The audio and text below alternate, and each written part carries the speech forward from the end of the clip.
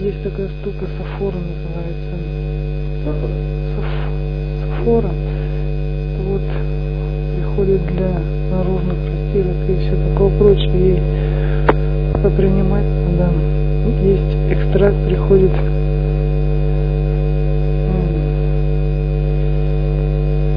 его чайная ложка на литр.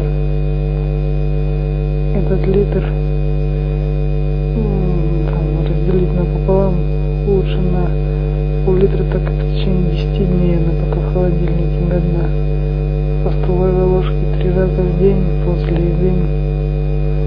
Не после чая, после, так сказать, приличного, более-менее приличного приема пищи. В течение 3 месяцев подряд надо пить. Могут возникнуть боли в правом подреберье насчет печени. Но сделать там, поделать, вложить что-нибудь такое отвлекающее, лоховно продолжать пить. Это, во-первых, если найдет семена, то семечко на день растолочь. Имеется в виду, настаивать можно, да, заваривать в горячей, в кипятке. Настаивается до 5 часов минимум. И ну, короче, концентрацию делать такой, что семечко в день. Также таким же образом это будет неплохо. Ну и дальше. Дальше очень четко и очень однозначно необходимы специфические упражнения на нижней конечности. Это лежа. Видимо, придумать какое-нибудь приспособление, что-то типа велосипеда на стене, чтобы лежа ноги немножко выше были, и она крутила. Далее необходима нагрузка, сначала так, а потом потихоньку можно голову немножко приподнять.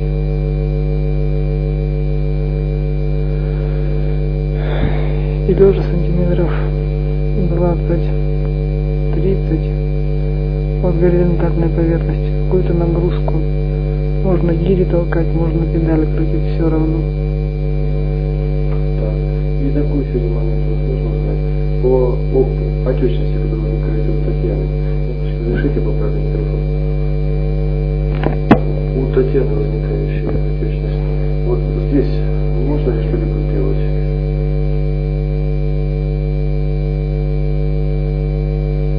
Да, череду надо попить. Череду. Это связано с чем? Ну, это связано с тем. Понятно. То есть будет действовать. Ясно. В принципе, ездили, уже все нормально. Можно делать. Так. Здравствуйте. Я хотел бы сразу у вас узнать, начнем с темы. Все касается временного фактора после печати временной. Для начала, вот данный темпоральный тор, который вокруг третьей чакры, и то темпоральное поле, которое существует вокруг временного фактора первого, в виде улиты раскручивающейся. Скажите, пожалуйста, каким образом они соприкасаются, данные два поля? Они никак не соприкасаются. То есть это просто улита окутывает человека полностью, и все, да? Да. Они полностью, имеется в виду даже более того. Это улита первого временного фактора.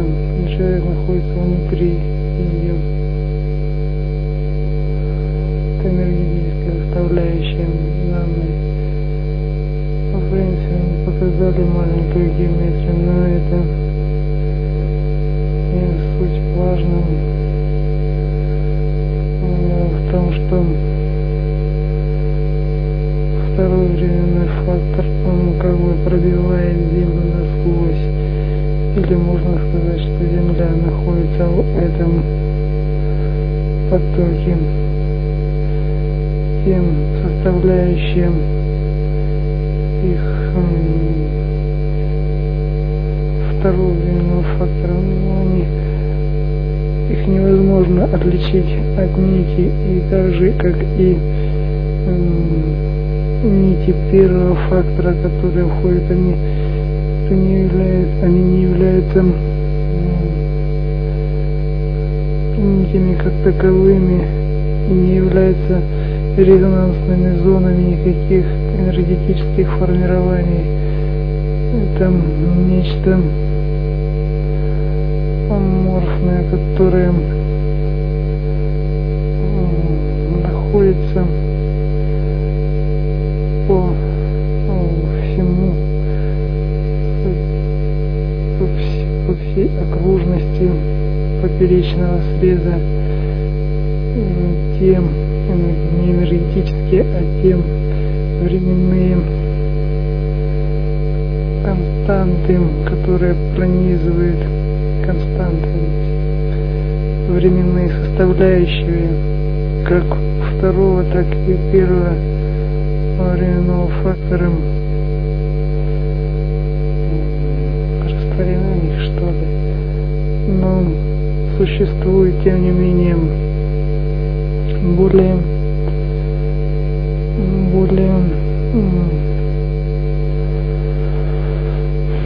осязаемо существующие, постоянные второго временного фактора,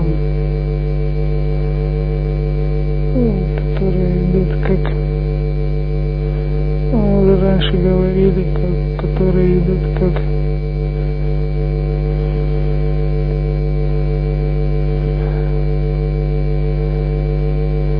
провода в кабеле.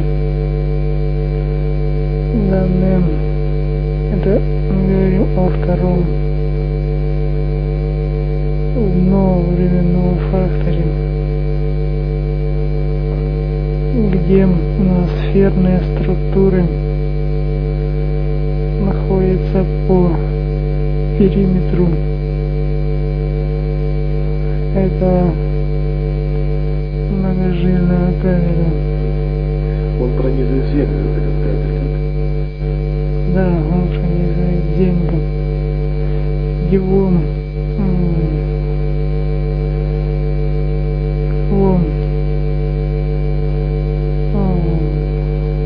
кабель не просто идет, но еще и заворачивается отдельными волокнами, отдельными структурами второго временного фактора. Можно назвать не группы людей по каким-либо признакам, по цвету кожи, по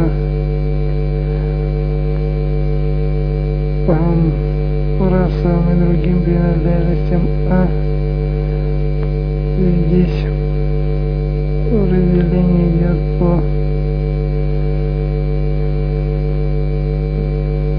генетическому коду, по генетическому ключу. Есть группы большие людей, которые совпадают в этом ключе. Да. А чем определяется это совпадение ключа, с чем это связано?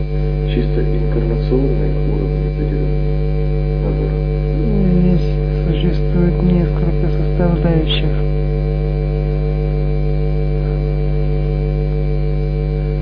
Составляющие такого рода.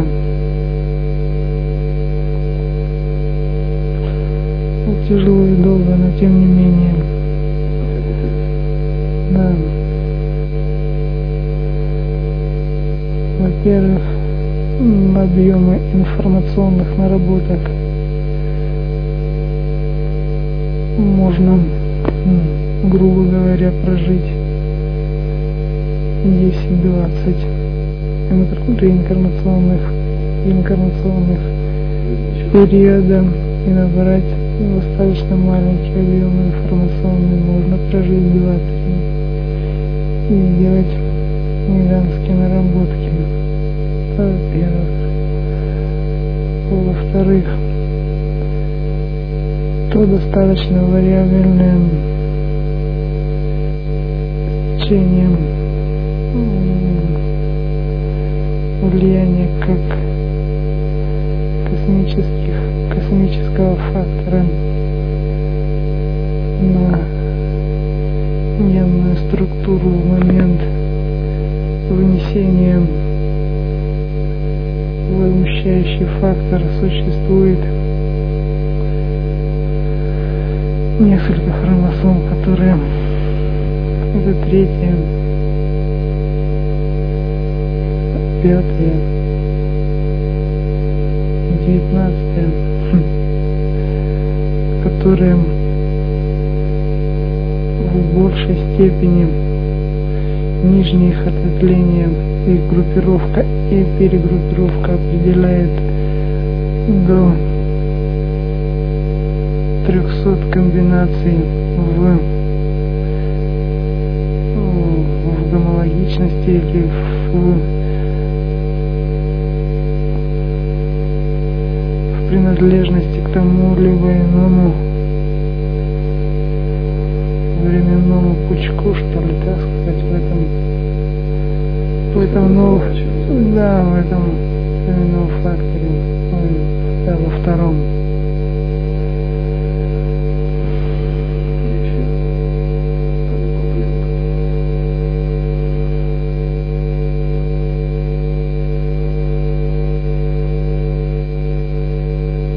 Третий признак – это признак курации. Он определяется как учительская курация, плотностью его, о чем вы уже знаете. И более высокие курации, так сказать, групповых. Это способствует, в смысле,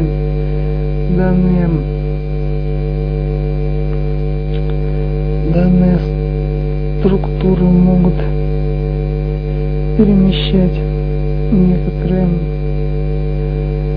группы людей и выбивать их в определенные, в несколько отличный от других или обособленный временной фактор. Имеется в виду первый, но временной фактор. Таким образом, примерно.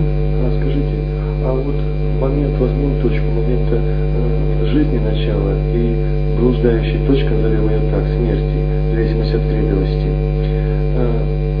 Вот не выглядит же это просто два хвоста, висящие от человека, отходящие. То есть каким-то образом они закручены, или как-то соединяются, или представляют составляющую часть второго?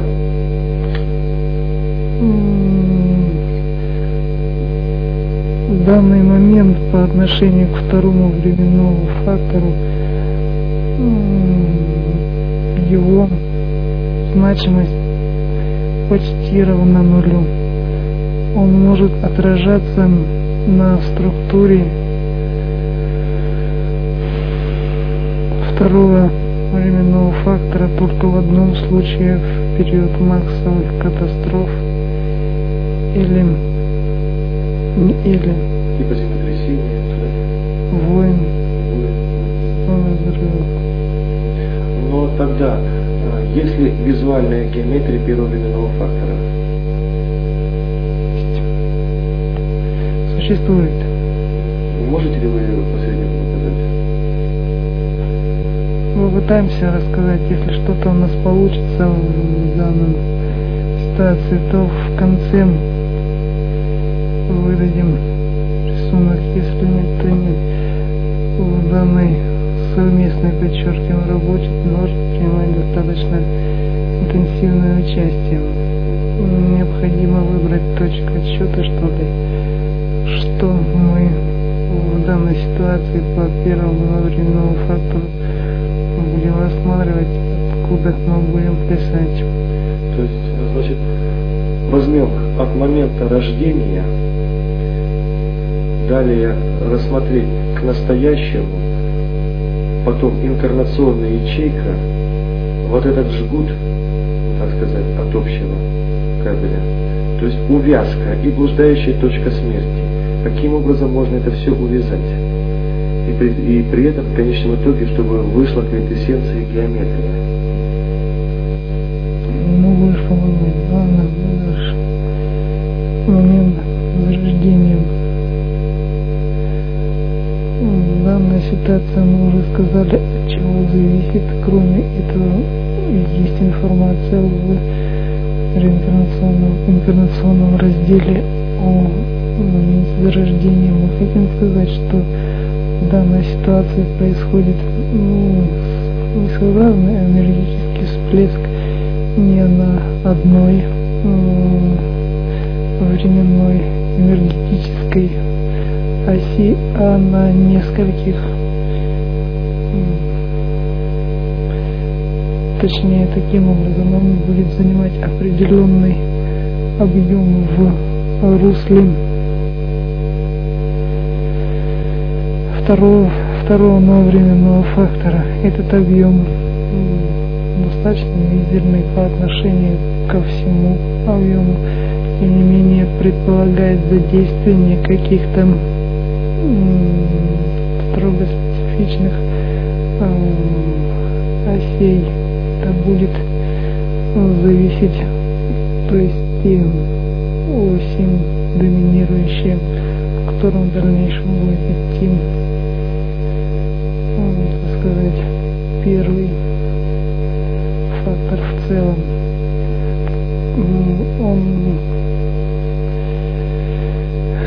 Эта точка перемещается со временем так же, как и вся планета, по второму временному фактору, и существует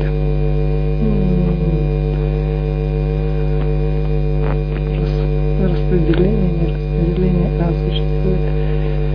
осуществляется вход в начале до, так сказать, до примерно 18-19 лет, то есть до момента формирования собственных кредовых максимально четких установок. Он идет только по тем линиям осевым, которые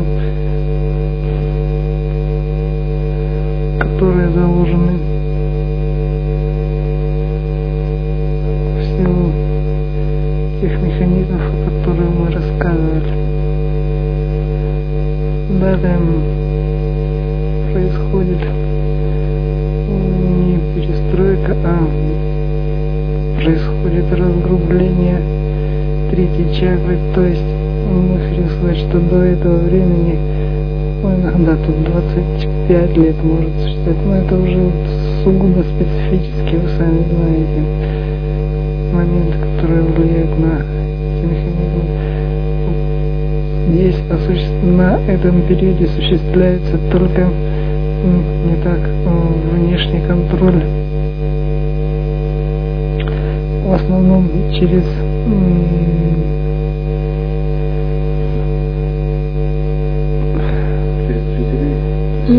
с одной стороны через даже не столько через учителей, сколько раскручиваются собственные заложенные как информационные программы, так и да, разумеется, как с одной стороны, с другой стороны мы хотим сказать, что круг и стабильность нахождения на этих осях определяется еще рядом других факторов, как то круг общения и нахождение близких друзей, родителей, в первую очередь на параллельных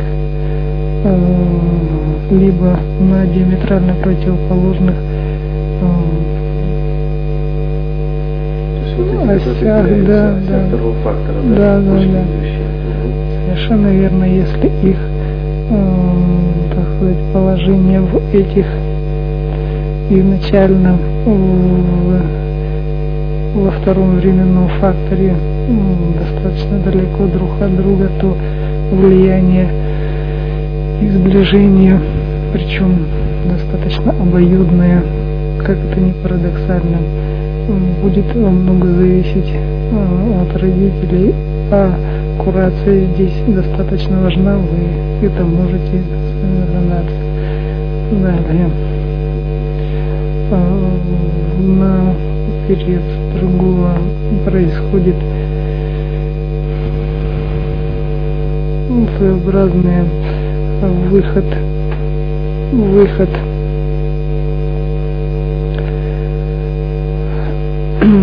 арсенальных структур и начало доминирования этих структур на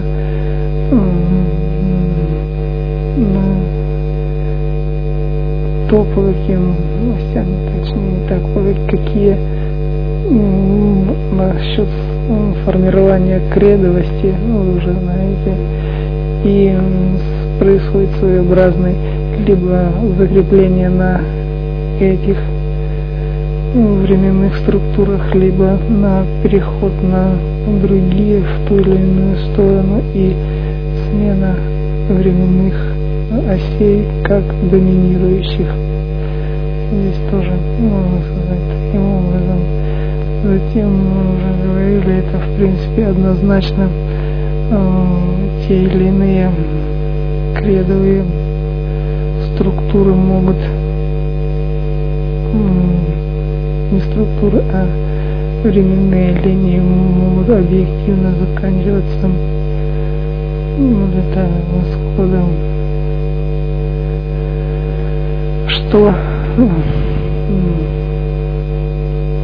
что является доминирующим здесь. Мы не то что не можем сказать, мы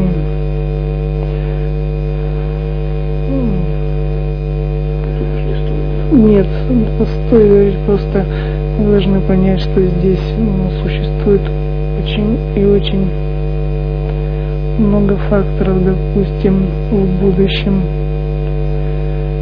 поставлено может быть нами определенные кодовые заморочки или кодовые не маячки, их можно как угодно назвать, которые предопределяют невозможность либо нерациональность. Здесь существует несколько видов этих кодов, они либо своеобразные ловушки, которые определяют смерть при прохождении по данным линиям, либо являются предупреждением, которые могут сработать как через учительский слой, так и через другие. А какого рода это предупреждение, например? Это просто человек или сон снится, или он испытывает близкую ситуацию к летальному? Ты ведь можешь сам великолепно расписать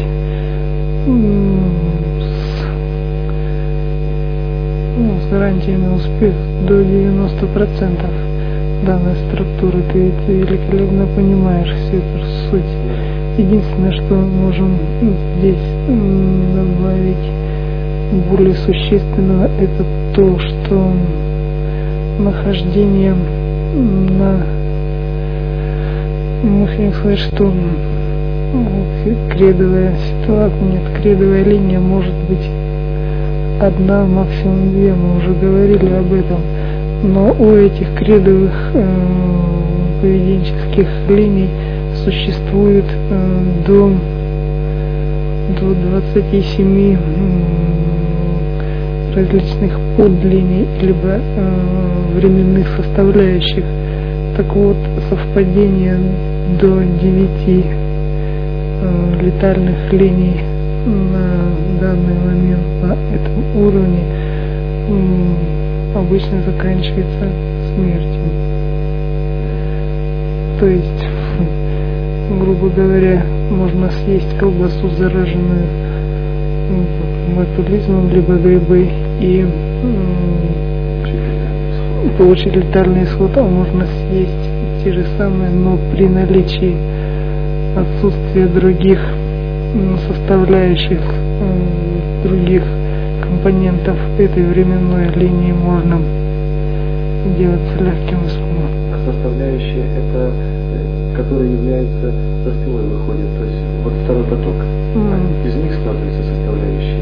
Или это чисто категория проекции как бы?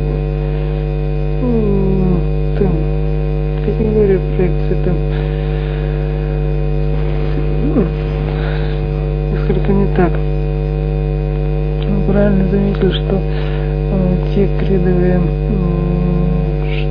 штуки, точнее их энергетический след, точнее не так, временной фактор не идет на ячейку, идет энергетический луч, который является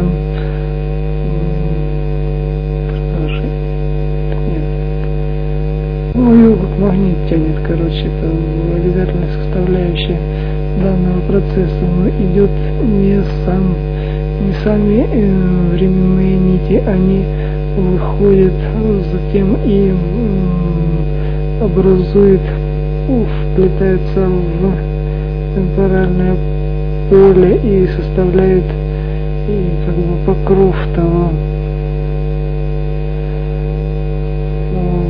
первого временного фактора, охватывая, точнее являясь осевыми линиями для темпорального поля. То есть первого временного фактора, в принципе, уже рисуночек маленький есть. То есть получается вот эти линии, которые мы называем поведенческие оси, значит, вот вы сейчас о них речь шла, так ведь? Или шла полностью от те входящие в третью чакру оси? Ну, здесь в целом мы говорили и в частности о этих... Нет, мы не говорили в частности, мы говорили в целом о тех группах временных линий, временных факторов, которые проходят. Перед человеком вообще? Да. А скажите, которые поведенческие оси, отклонившись к биоэкрану, они же не идут на ячейку, правильно? На ячейку идет только энергетический луч. Он не относится к временной категории? Ну как, достаточно тяжело назвать. Но вот эти поведенческие идут с этим лучом или нет? Оси? Идет галимый информационный поток только.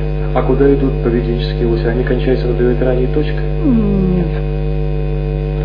Мы о них пытались тебе рассказать, но потому что это именно они. А, все туда вводил. Угу. А тогда перпендикулярно получается им вход и выход. То есть мы развернули тогда эту систему. Он быстрее нарисует эту штучку. Угу. Ясно. Хорошо. Скажите, но... Еще одна заморочка.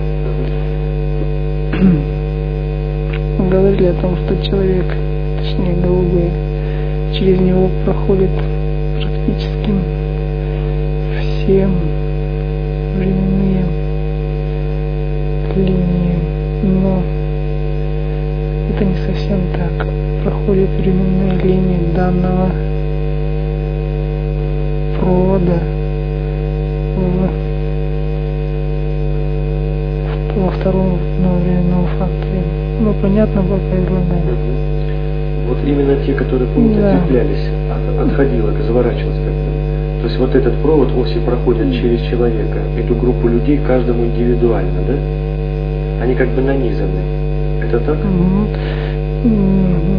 В этом проводе существует одновременно достаточно приличная людская масса, по этим признакам разделенная.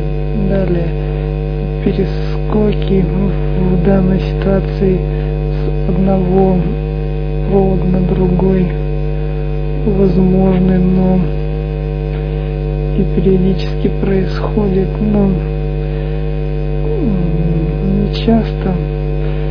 В основном это связано, мы бы сказали, несколько географически, несколько территориально, тем не менее. Примерно таким образом. Ну и космически тоже связка, например, перископ на другую курацию. Ну, в принципе, это не говорится. Ну, заморочки очень сильные. Например, скажем, по этому людскому потоку, который принадлежит данному проводу, назовем так, смерть одного или смерть там двоих, троих, да, отражается каким образом, да, на живущих? Она отражается не сильно. Дело в том, что все равно существует более-менее осязаемая подпитка извне или кстати, групповое самочувствие более мелкой человеческой массы, нежели страна в целом. Вот так сказать. И нарушением отсутствия другой энергетической структуры в этом потоке вызывает изменения, не сказать, что дискомфортом тяжело назвать, но тем не менее что-то в воздухе появляется. Да, энергетическое здесь тоже, как говорится, природа не терпит пустоты, и объем проходящих временных осей увеличивается, нагрузка увеличивается на индивидуума, оставшихся в данной популяции. Понятно. Уловил. Так, скажите, скажем, на Земле на сегодняшний день, вот если по этим проводам делить, то примерно количество слоев сколько находится? То здесь трудно сказать, бесконечность или здесь конечное число? Нет, конечность. Сколько примерно по уровню? Около 4000. 4000, да? Ясно. Так. Ну, пожалуй, по этому вопросу пока предостаточно рисунки, чтобы через Землю, когда проходит вот общий кабель, он проходит с северного полушария, с севера на юг, пробивает полюса, или без разницы, как вы можете идти? Без разницы. Да. Это объективно, и Земля, часть, подставляет те или иные свои части в этом потоке. Вон как.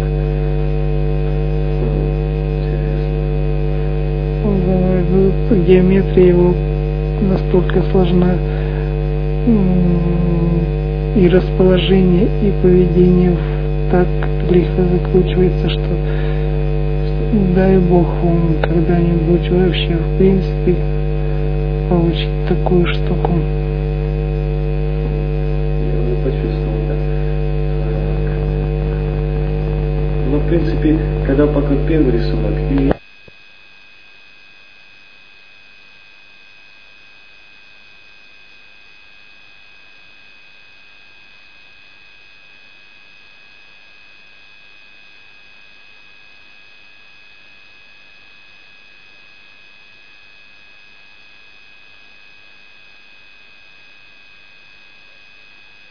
Внимание, 5 декабря 1991 год. Ну, конечно, чтобы вы поняли нас правильно, но тем не менее мы пытаемся рассмотреть несколько линий вокруг данного момента. Что влияет на возмущающие или энергетические какие-то катаклизмы, мини-катаклизмы, как в группе, так вокруг тебя, так и в целом во всех ситуациях. На первое место мы поставили тот фактор, как энергоэмоциональный уровень группы в целом. Далее На втором плане мы считаем, находится такая мелкая штука, как геомагнитный комплекс геомагнитных факторов и нахождение волны. Это нам может сказать. Соглашается. Далее, на третьем плане, на третьем месте мы поставили энергоинформационный уровень атакующей стороны. Это три фактора, которые, на наш взгляд, определяют как количество срывов,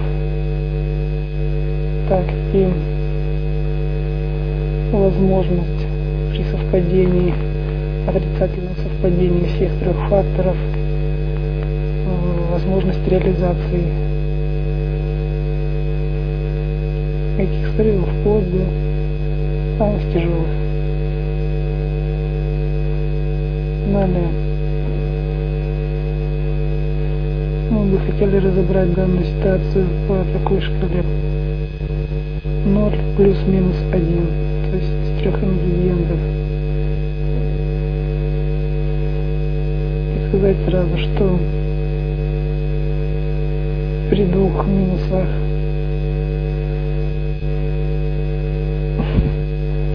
вероятность самых плачевных исходов возрастает до 70%. При трех минусах почти что 100%. Также при двух и трех плюсах эти моменты разумеется не падают, если рассматривать отрицательную воздействие.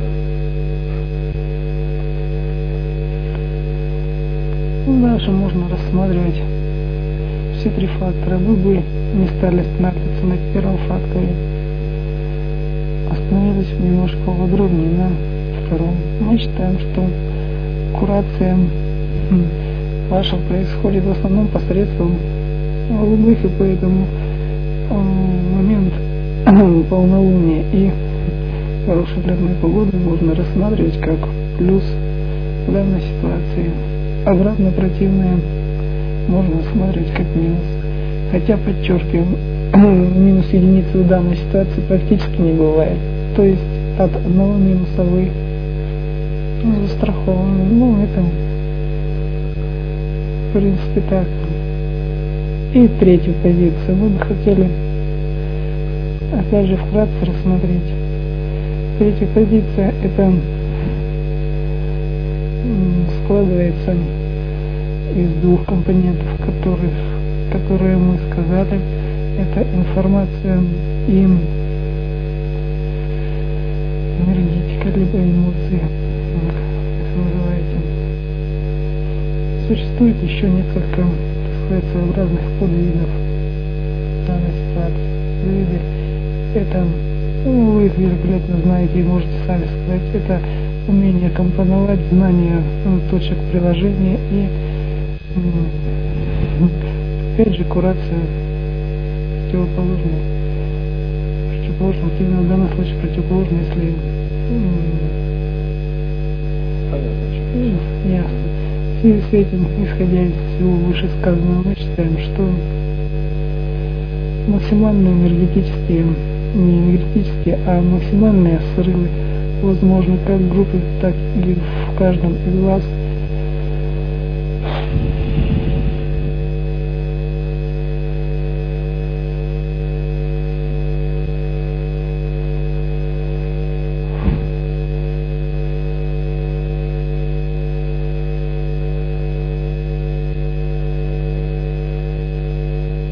Шестое, 13 и 17 декабря. Это на этот год. Далее.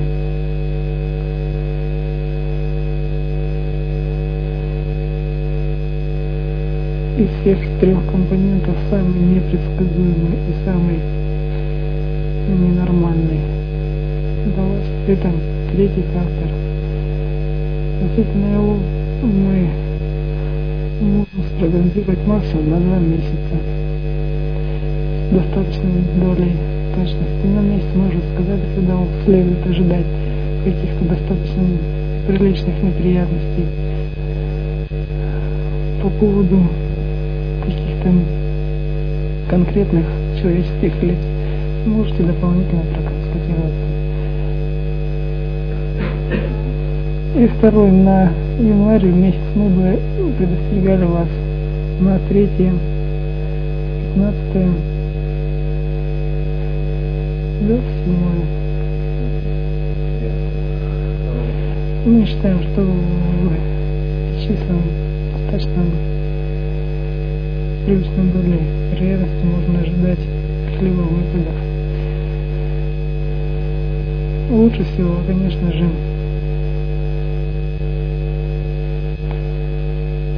достаточно стабильно и некоторым образом высокомерно.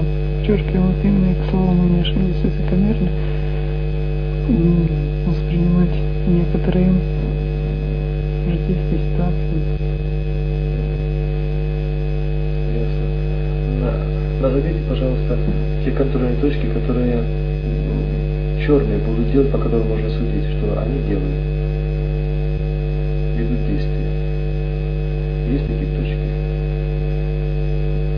В чем это выражено?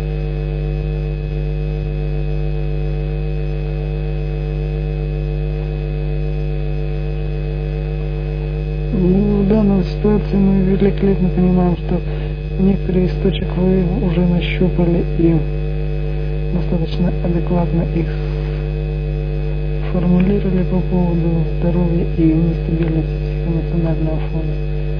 Это во-первых. Во-вторых,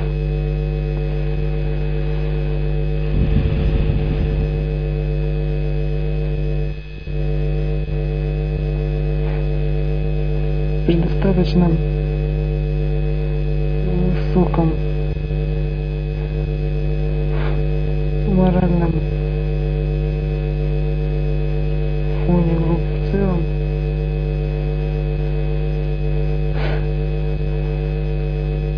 проблемы, которые увязаны по точкам черных, по фону черных, является вторым признаком. И третьим признаком является очень четким.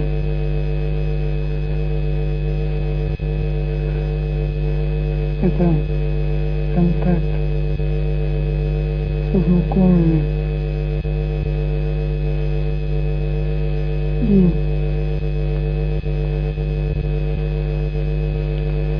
не знаю, как сказать, внедрением, получение неприятных известий, какие-то сволочные, склочные информационные уровни, которые протекают от либо мало знакомых, либо достаточно близко знакомых, но для меня не скрывается. Вот больше мы ничего не можем добавить по данной ситуации. И последний вопрос. В связи с тем, что я близко подобрался к этому, какие точки нужно избегать, чтобы не разрушить ячейку?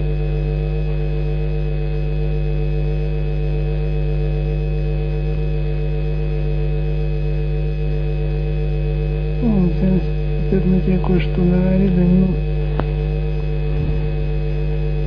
тем не менее вы бы не хотели отвечать сейчас. Хорошо. Значит, тогда по теме. Каков механизм общий курации поддиафрагмальных органов данной группы чакр? И конкретно на примере сам механизм задействования какого-либо органа рассмотреть, чтобы сравнительно было донесение до органа информации и управление. Мы говорили об этих энергетических образованиях и говорили о тех функциях, которые выполняют чакры. Одной из интересных и достаточно сложных функций является взаимодействие внутренних органов и систем, как с чакрами, и влияние чакр на органы, так и обратное их влияние. Далее мы хотим сразу исключить случай механического повреждения целостности кожных покровов и механического повреждения внутренних органов и систем. Это отдельная тема, и ее мы не хотим сейчас затрагивать.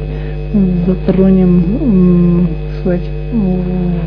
во-первых, нормальное функционирование, точнее идеальное функционирование чакр и диафрагмальных органов, основные механизмы. Механизм воздействия обоюдны, точнее не обоюдны, а чакр этой группы на органы системы заключается в двух факторах, точнее в двух механизмах. Это стабилизирующая и энергетически распределяющая. Стабилизирующая функция. Извините, мы сразу говоримся о том, что чакры 3 в целом, вы понимаете, что они существуют не автономно и не в вакууме, а имеют свое, пусть небольшое, но достаточно приличное поле, как единица энергетической структуры. И поэтому в тех или иных ситуациях мы говорили уже о том, что они могут несколько перекрывать, в частности, это в большей степени касается второй чакры, две другие чакры. Но также существуют случаи, когда первая или третья перекрывает вторую. Но тем не менее, в идеале, когда они находятся и не соприкасаются, они, во-первых, стабилизируют. Стабилизируют каким образом? Путем непосредственного влияния, то есть путем непосредственного фонения, что ли, как энергетической структуры на органы и системы, что является само по себе стабилизирующим фактором. Данное фонение заключается в распределении энергетики на близлежащие органы и системы. Кодировка этой энергетики направлена на стабильность работы. Если еще глубже рассматривать, то каждая чакра выполняет в основном,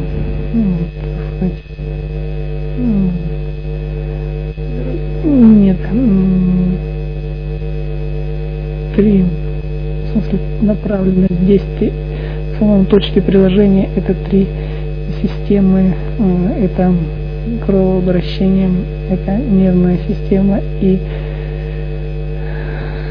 система энергообмена непосредственно в каждом отдельно взятом органе. Далее, вторая функция этой группы чакр – это распределение энергии по органам и системам. Мы говорили о том, что энергия поступает в организм не только путем реализации, путем метаболизма продуктов, но и извне. Мы хотим подчеркнуть, что тот или иной уровень как информации, так и энергии поступает непосредственно через чакры и может избирательно перегруппировываться ими, как непосредственно сразу действуя на органы и системы, так и опосредованно включая механизмы головного мозга и биоэкрана. Непосредственное влияние на те или иные органы и системы получается или путем кодированного введения информации либо непосредственно через чакру, либо опосредованно через руде. Это уже тавтология маленько, но тем не менее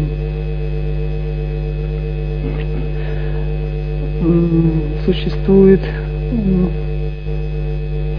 достаточно четкое сродство некоторых информационных квантов или информационных, как угодно назвать, которые действуют в основном на иннервацию, а не на два других канала, которые относятся к непосредственно каждому органу или системе. Вы просите разобрать на конкретном примере то либо иное, тот либо иной шаг, или то либо иное воздействие, и рассмотреть более подробно механизм по непосредственному влиянию органов, точнее чакр на органы. Мы бы этого не хотели делать по той причине, что воздействий и путей реализации этого воздействия может быть очень и очень много, но тем не менее, подчеркнув тот факт, что это настолько вариабельно, что вы просто на данную минуту не осознаете этого.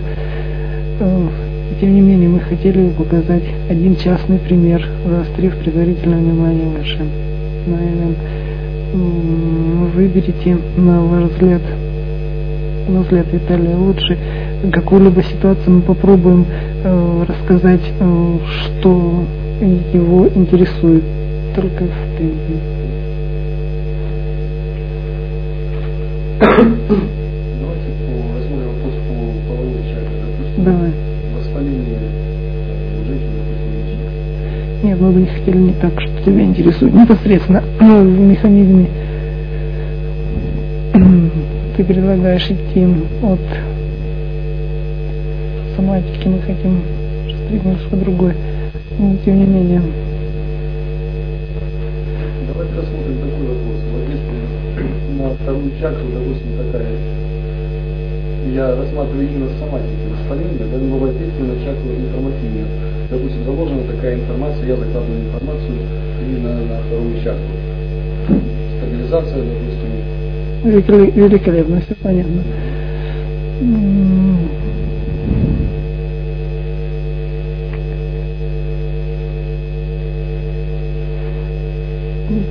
Мы предполагаем, уверены в том, что пути реализации, допустим, не допустим, а на вашем примере снятия воспаления на данном уровне происходит следующим образом.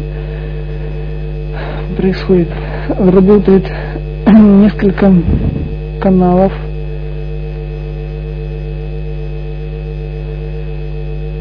которые способствуют выздоровлению или рассасыванию воспаления, как ты говоришь. Следующим образом воздействие на оболочку в целом ведет к гармонизации, к энергетической стабильности как оболочки в целом, так и непосредственное влияние на вторую чакру. Происходит действие примерно такого плана. Кодированная информация, ее уровень поступления непосредственно на орган и на энергетические пути не реализуется на 100% ввиду энергетических неутрясок, неполадок. В любом случае на данном уровне процесс или донесение информации равняется от 45 до 85, иногда 90%. Здесь влияет как собственные энергетические фильтры, так и фильтры пациента. Информация проходит через энергетические уровни чакры непосредственно и влияет как на нервную систему, на сердечно-сосудистую, так и на энергетические пути, соединяющие вторую чакру с мозжечковой программой. происходит следующее. Достигается цель, действуя непосредственно на нервное окончание сосудов, что ведет либо к изменению просвета сосудов, либо как какие-то сложно последовательные реакции со стороны сосудистой системы, обеспечивающей кровью данный орган. Затем нервная система данного органа способствует что ли более четкому, либо тоже вторичное после сосудистой, но тем не менее достаточно важно тонизирование, либо нет, здесь не либо тонус в кавычках нервных окончаний ведет к усилению тонуса данной системы в целом. Воспаление яичников также задействует сам механизм матки, разумеется, но не в этом суть. Суть в том, что далее информация, не далее информация, а одновременно информация поступает по каналу на мозжечковые программы пациента и начинает работать опосредованно как информационный банк пациента, так и его системы, которые в данном случае, подключая другие органы и системы, способствующие нормализации и выздоровлению данного индивида. Вот таким образом примерно мы полагаем. Какую роль здесь в процессе вылечивания вот этого яичника играет тогда первая и третья чакра? Что они выполняют и что не делают?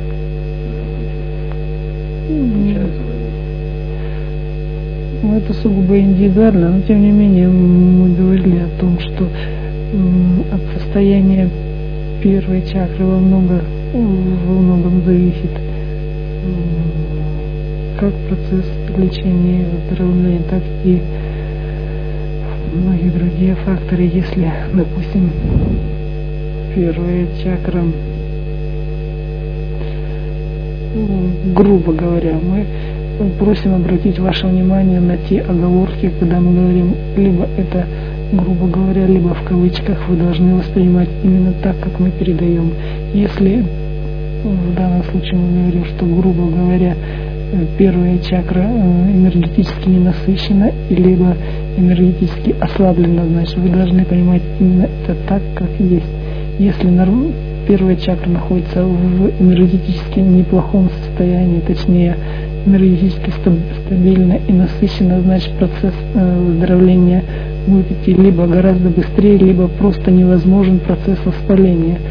И с этим необходимо влиять как на первую чакру, так и на третью, проводя их насыщение, нет, не на третью, а на первую. И с этого мы рекомендуем тебе начинать лечение в каждом конкретном случае с энергетической стабилизации первой чакры. И если она находится в нормальном состоянии, значит процесс пойдет гораздо быстрее и эффективнее. Далее, третья чакра в данной ситуации задействуется, с одной стороны, очень незначительно и опосредованно, с другой стороны, ее влияние, точнее ее энергетический уровень достаточно сильно превышает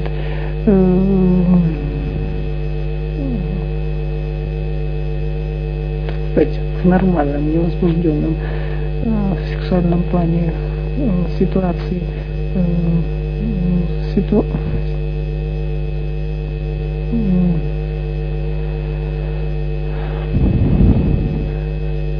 то есть в нормальном состоянии третья чакра здесь доминирует, и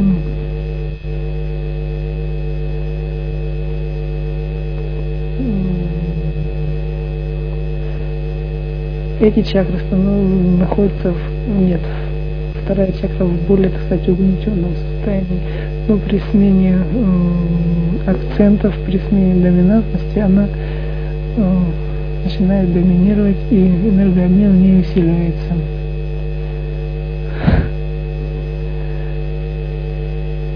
Так что их влияние друг на друга очень непосредственно, и мы считаем, что когда происходит момент лечения, либо момент воздействия на ту или иную чакру, то смещение акцентов в энергообмене становится очень и очень значительным. И если вы не добьетесь этого акцента, то есть этого смещения, то момент лечения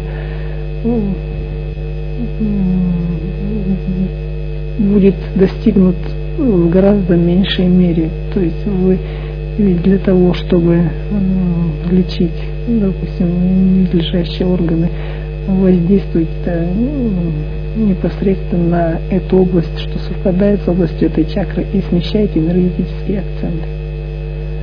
Вот так примерно. Вот такой вопрос. Там было сказано, что первая чакра является своеобразным эталоном, энергетическим эталоном. Можно без вступлений вопрос непосредственно. Первая, вторая, третья чакра. Каким образом происходит, что первая, вторая, третья чакра подстраиваются, то есть становится приблизительно энергонасыщенной так же, как и первая? Какой механизм здесь случается? Здесь задействуется механизм мозжечковый через те пути. Опять же, это следует рассматривать, во-первых, несколько ситуаций, но тем не менее в нормальной, сказать, повседневной деятельности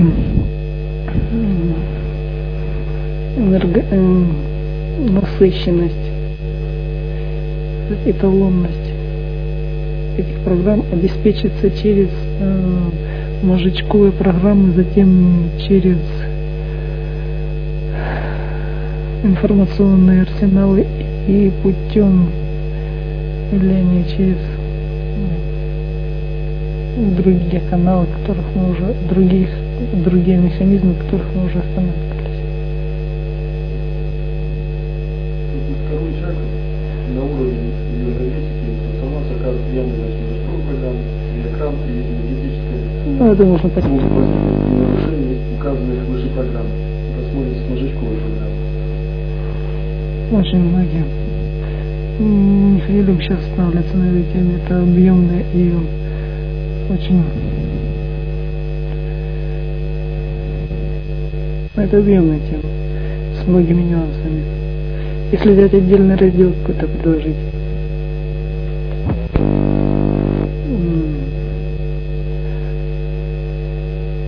Нарушение комплекса первой чакры, мозжечковые программы,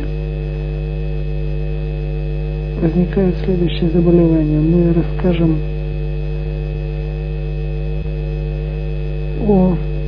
то есть разделим эти заболевания на 3 группы. Первая группа – это образование в области данных органов, в том числе злокачественных, подчеркиваю, в том числе. Вторая группа – это сосудистые заболевания, которые связаны с изменением структуры сосудов. И третье –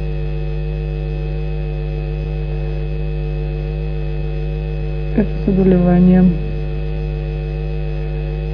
которые связаны с изменением морфологии печени.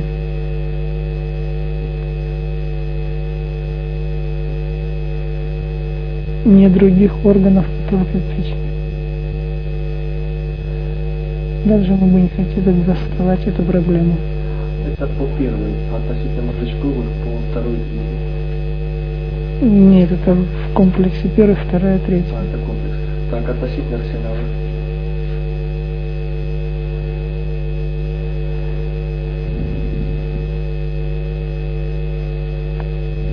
Здесь гораздо сложнее в том плане, что арсенал ведет, в смысле, нарушение механизмов на этом уровне.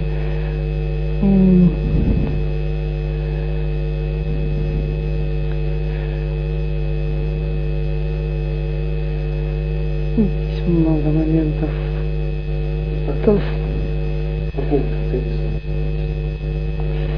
Нет, это выделить нарушение этого пункта может привести к любому заболеванию, в том числе и то, о чем мы перечислили выше. Но здесь очень плотные завязки.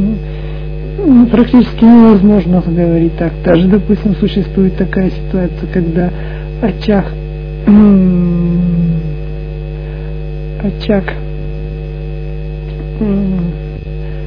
повышенное возбуждение, ну что это настолько грубо, что даже аж коробит. Тем не менее, какой-то очаг в информационном банке может вызвать те же изменения, о которых мы говорили выше, при том условии, что система первая чакра, мозжечковая программа работает нормально. По экрану есть отличительность? Да, есть отличительность. Достаточно интенсивная. Это чуть кусок информации не пропал. Значит, таким образом мы хотели заострить ваше внимание на той ситуации, когда у человека существуют какие-то энергетические дефекты и очень грубые. Эти дефекты могут быть связаны со многими причинами, но не цель нашего разговора сейчас рассматривать причины дефектов энергетики, а остановиться на энергетических дефектах этих трех чакр. Их можно разделить, как и многие вещи, на три момента. Это первый момент, то есть три группы, это недостаток энергетики в этой структуре, избыток энергетики в этой структуре и прочее. Впрочем, можно отнести это врожденные энергетические дефекты этих чакр и приобретенные дефекты с расстройствами энергетики. Мы можем сказать, что избыточная. Здесь вы можете, в принципе, сами развивать эту тему. Но, тем не менее, опять же, грубо тезисно мы остановимся на этих моментах. Избыток энергетики может быть в двух случаях. Это очень четко можно проследить в китайских учениях, всех средних с ними знаком. Избыток энергии в данной чакре за счет перераспределения, либо за счет обестачивания, в кавычках, других чакр, за счет внешнего интенсивного поступления целенаправленного и за счет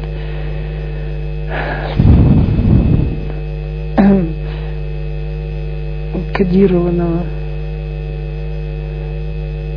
насыщенного, точнее перенасыщенного отбора энергии извне за счет мозжечковых программ, либо за счет арсенальных программ.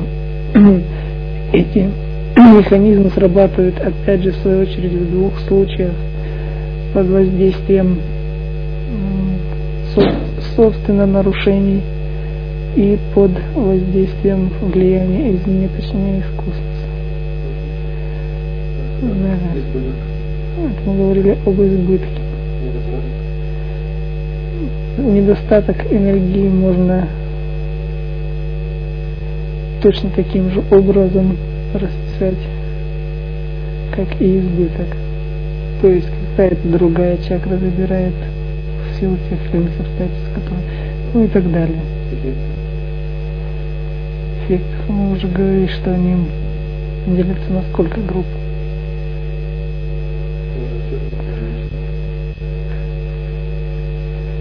Хорошо.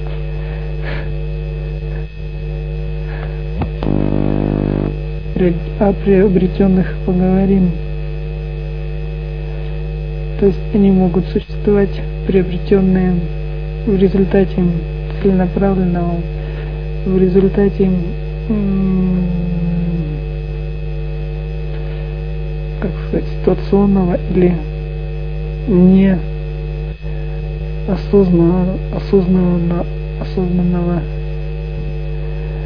воздействия или стычках оболочек. И опять же под влиянием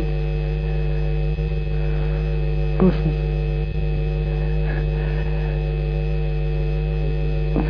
Нет, мы хотели бы расписать немножко, опять же в двух словах, поговорить о целенаправленном воздействии. Оно может быть как кодировано, ограниченное по времени, так и направленное на поражение данного органа, а чаще всего поражение данного органа через чакру вообще, что подразумевает собой достаточным по времени незаконченное действие. И организм в ответ либо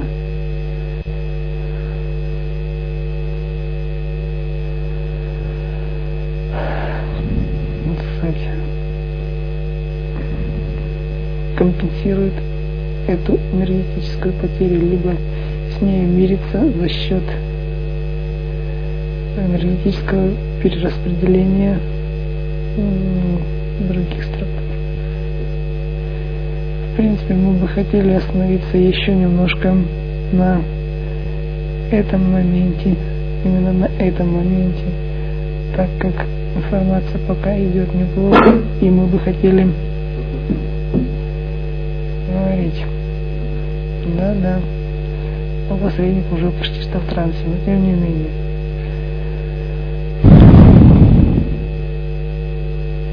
Я все равно перерыв делаю. Мы хотим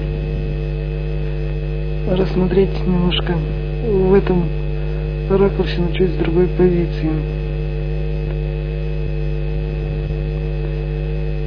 Вы понимаете, что каждая система стремится к максимальной стабильности, и поэтому кодировка чакр как может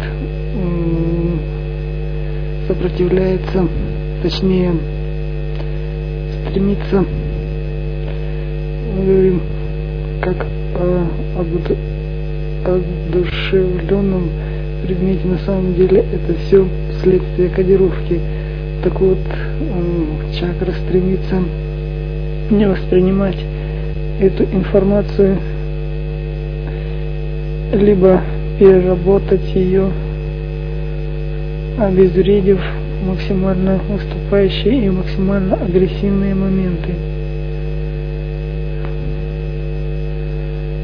Но информация на введение может быть, во-первых, грубая, разрушительная, которая ведет к повреждению энергоструктуры чакры. И мы уже говорили, что чем короче и энергонасыщенней агрессия, тем больше эффективность повреждающего фактора.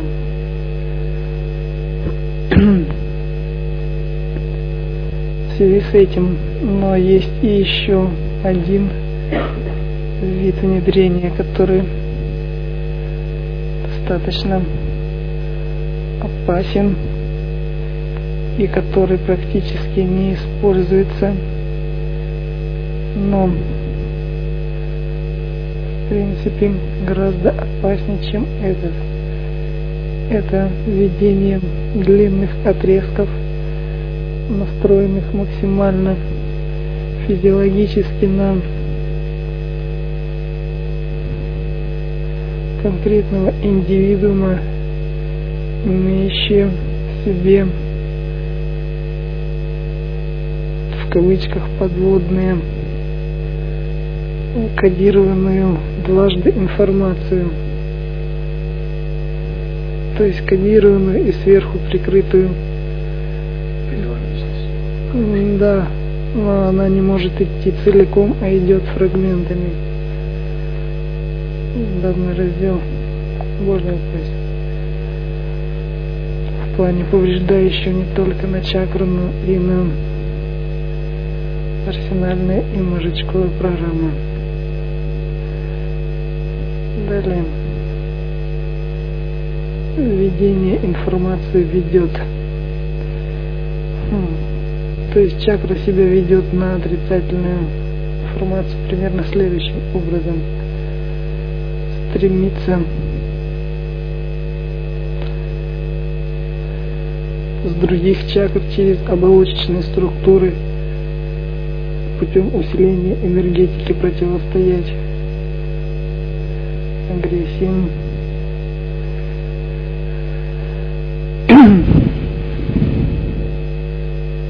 Второе. Если каналы агрессии, то есть каналы введения узконаправленные, имеется в виду, и в кавычках помещаются на отдельном участке этой чакры, то путем концентрации энергии, кодированной энергии на этом участке стремится не допустить его. Это можно, в принципе, поставить на первое место. Второе по тяжести. И третье, очень своеобразные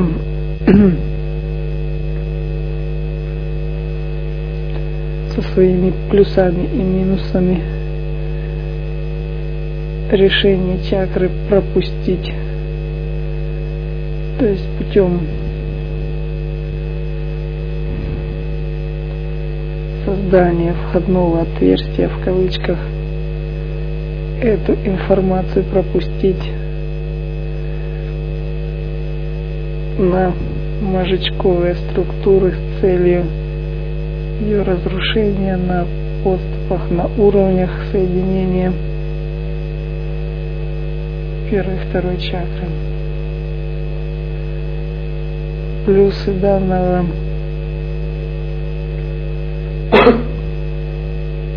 момента — это восстановление целостности чакры в полном объеме после этого внедрения.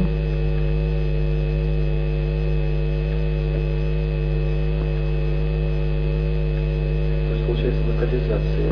Нет. Но существует несколько минусов. Это в 100% страдают органы. Но мы говорим сейчас о второй. О первой чуть-чуть. И почти не говорим. Данная ситуация не характерна для третьей чакры. Третья чакра не пропускает, не имеет такой тенденции. Вторая чакра, да, точнее же первая. Второй отрицательный момент — это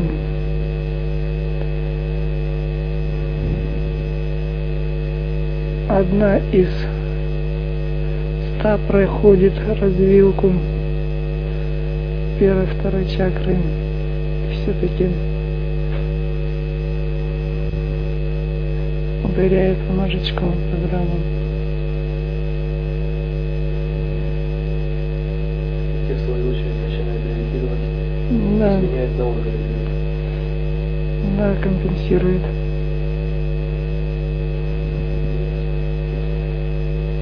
принципе, и все. Скажите, пожалуйста, в процессе интимной близости, когда одна часть находит в организм другого, какие сложные энергетические процессы при этом происходят?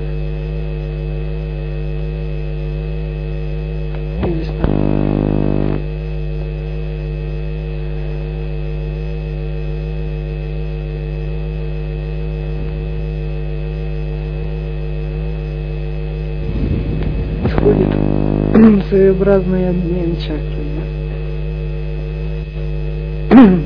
И, точнее, этот процесс ведет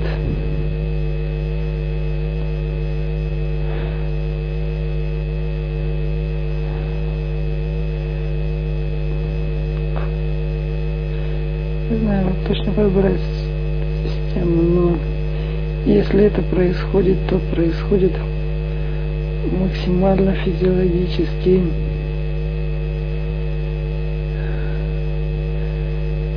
гипертонус, что ли, повышение лобильности, повышением энергетической емкости, что ли, этих органов и систем, которые при повреждении многих других органов и систем способен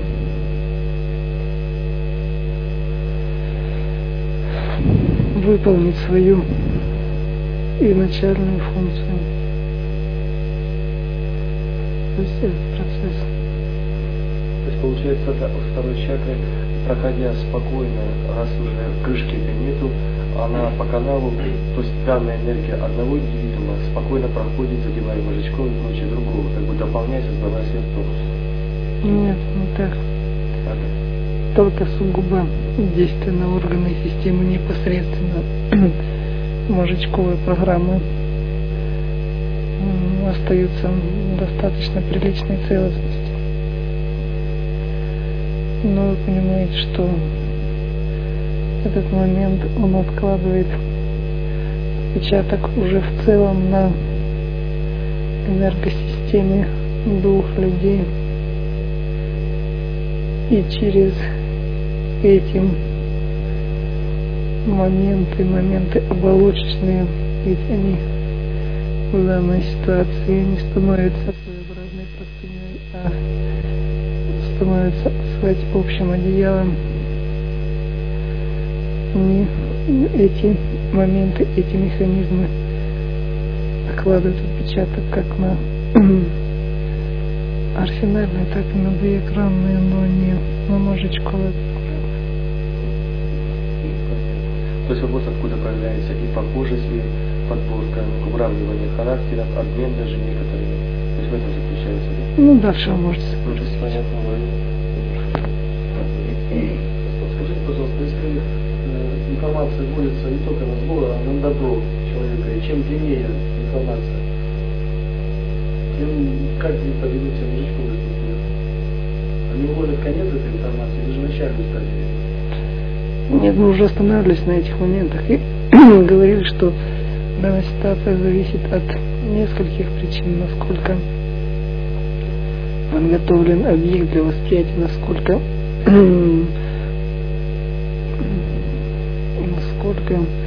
энергетически совпадают пациент и оператор, насколько грамотно закодировано, то есть программы на исцеление. Здесь все понятно. Ну, информация, проходящая на сбор, значит, понятно, в принципе, здесь есть момент, о котором вы забываете постоянно. Не все те программы и не вся та информация, о которой вы говорите как о добре и безоговорочно относите именно к этому классу воздействия, то есть к добру, на самом деле являются таковыми. Здесь чакры реагируют только согласно своим мозжечковым и арсенальным установкам своим, исходя только из своего собственного организма. То есть объективно эти механизмы работают однозначно. Другой вопрос, насколько четко вы подготовите энергетический плацдарм для введения вашей информации. На входе при хорошей подготовке ваши не совсем правильно скомпонованные, либо не совсем удобоваримые, либо совсем неудобоваримые кодировки и программы могут сработать очень хорошо, в том случае, если, опять же, если тут много факторов, если правильно подготовлен, если правильно вводится и на ходу перестраивается, если достаточно лобильно построены вводящиеся программы, если не жестко оговорены. Понятна суть?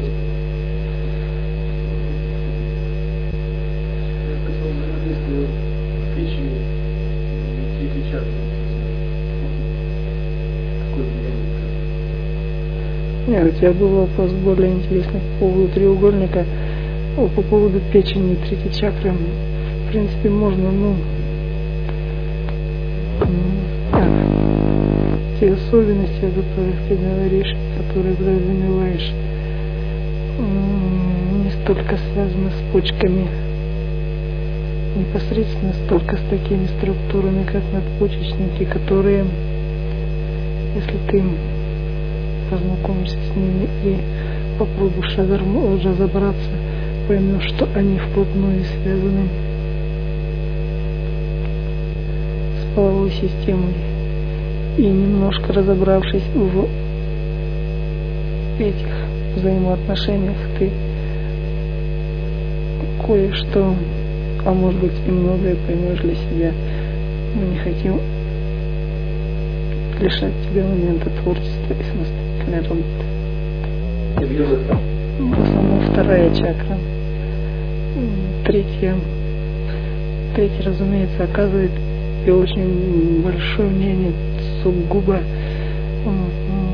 своей энергетической структурой, своим прохождением. Многие временные программы пересекают просто-напросто надпочечники, что в свою очередь отражается на половой системе. Первая чакра, можно сказать, почти никак не задействует эту систему, а в полной мере задействует ее вторая.